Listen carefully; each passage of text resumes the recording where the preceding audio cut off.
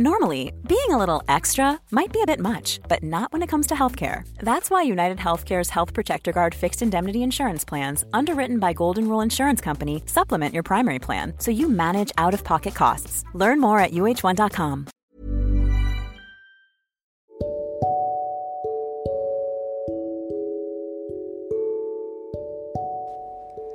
Selamat datang di Loversation, Lovers in Conversation. Di rumah kecil ini akan ada banyak suara-suara tentang cinta. Untuk mereka, untuk dia, dan untuk diri kita sendiri. Silahkan mendengarkan dan temukan diri kamu di dalamnya.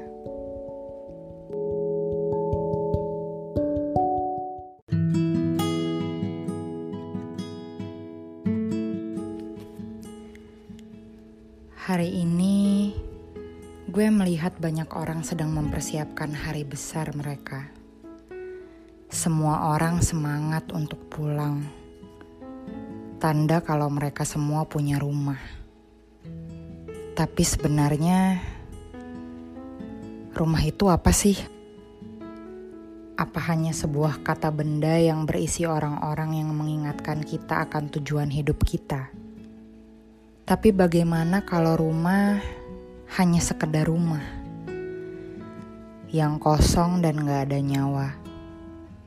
Lalu hari besar dirayakan dengan kesunyian, sebab seringkali saat rumah bisa ramai, dia justru terisi penuh dengan kata-kata menakutkan, kata-kata yang menyakitkan.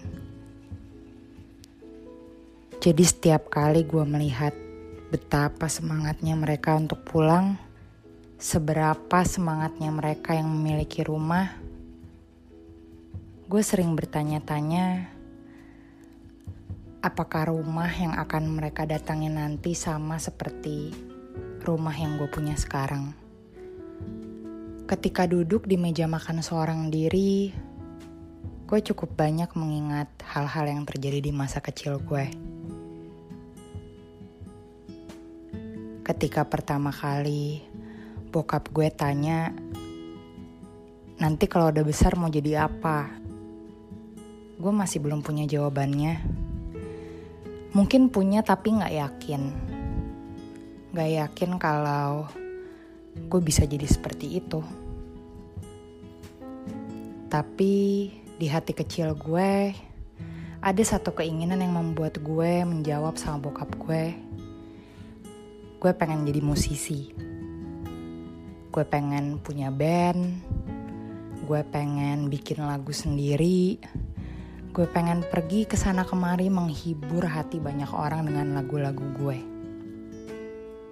Tapi bokap gue cuma diam dan dengan tampang yang meremehkan dia tanya sama gue, yakin mau jadi kayak gitu? Beliau orang pertama yang menyadarkan gue kalau mimpi adalah sesuatu yang gak valid. Ketika kita bermimpi, ternyata bukan hanya diri kita sendiri yang bermimpi. Ada mimpi orang lain juga di dalamnya, dan dalam masalah gue, mimpi gue selalu diisi dengan mimpi orang tua gue. Terutama bokap gue. Nanti kalau udah besar, kamu harus belajar yang rajin. Kamu gak boleh bikin malu orang tua. Kamu gak boleh bikin malu saya yang udah membesarkan kamu. Dan itu yang selalu membuat gue menjalani hari-hari dengan rasa takut. Gue gak bisa bikin bokap gue malu.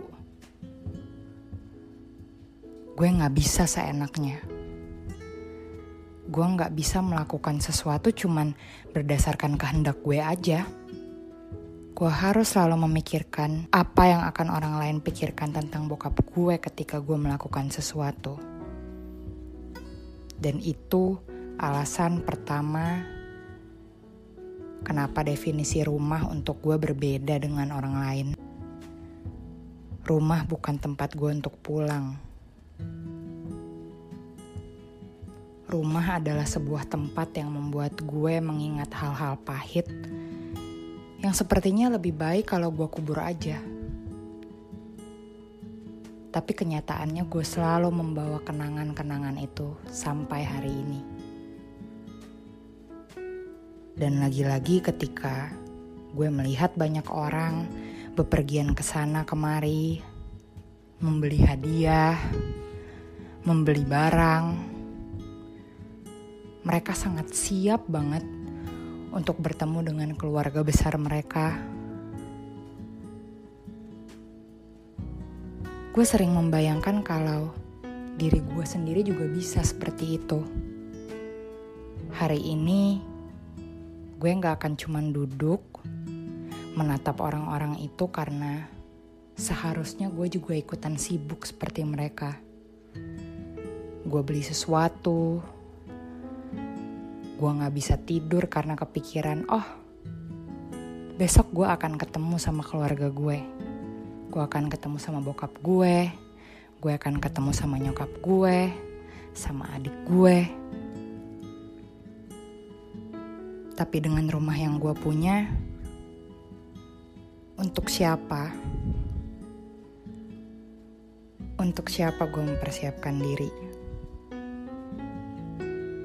Untuk siapa gue pulang? Dan diri gue ini ada di dunia ini untuk siapa? Untuk apa? Gue juga gak tahu.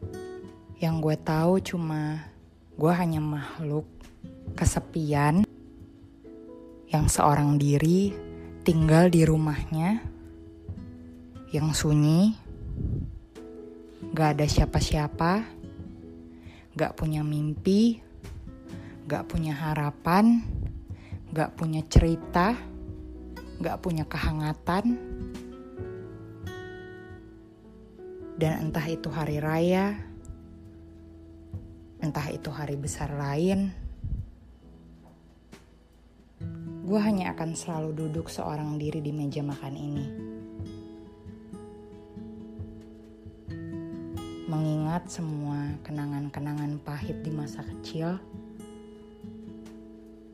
yang masih menemani gue sampai hari ini. Gue merayakan hari besar ini dengan sedikit rasa sesal, dengan banyak harapan,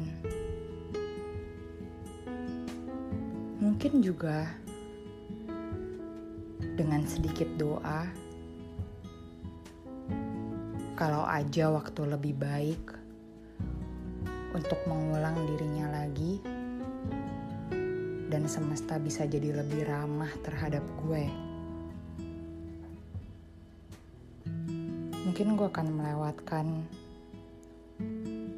hari raya dengan ramai, seramai orang lain yang hanya bisa gue kagumi, yang hanya bisa gue bayangkan dari jauh, seorang diri.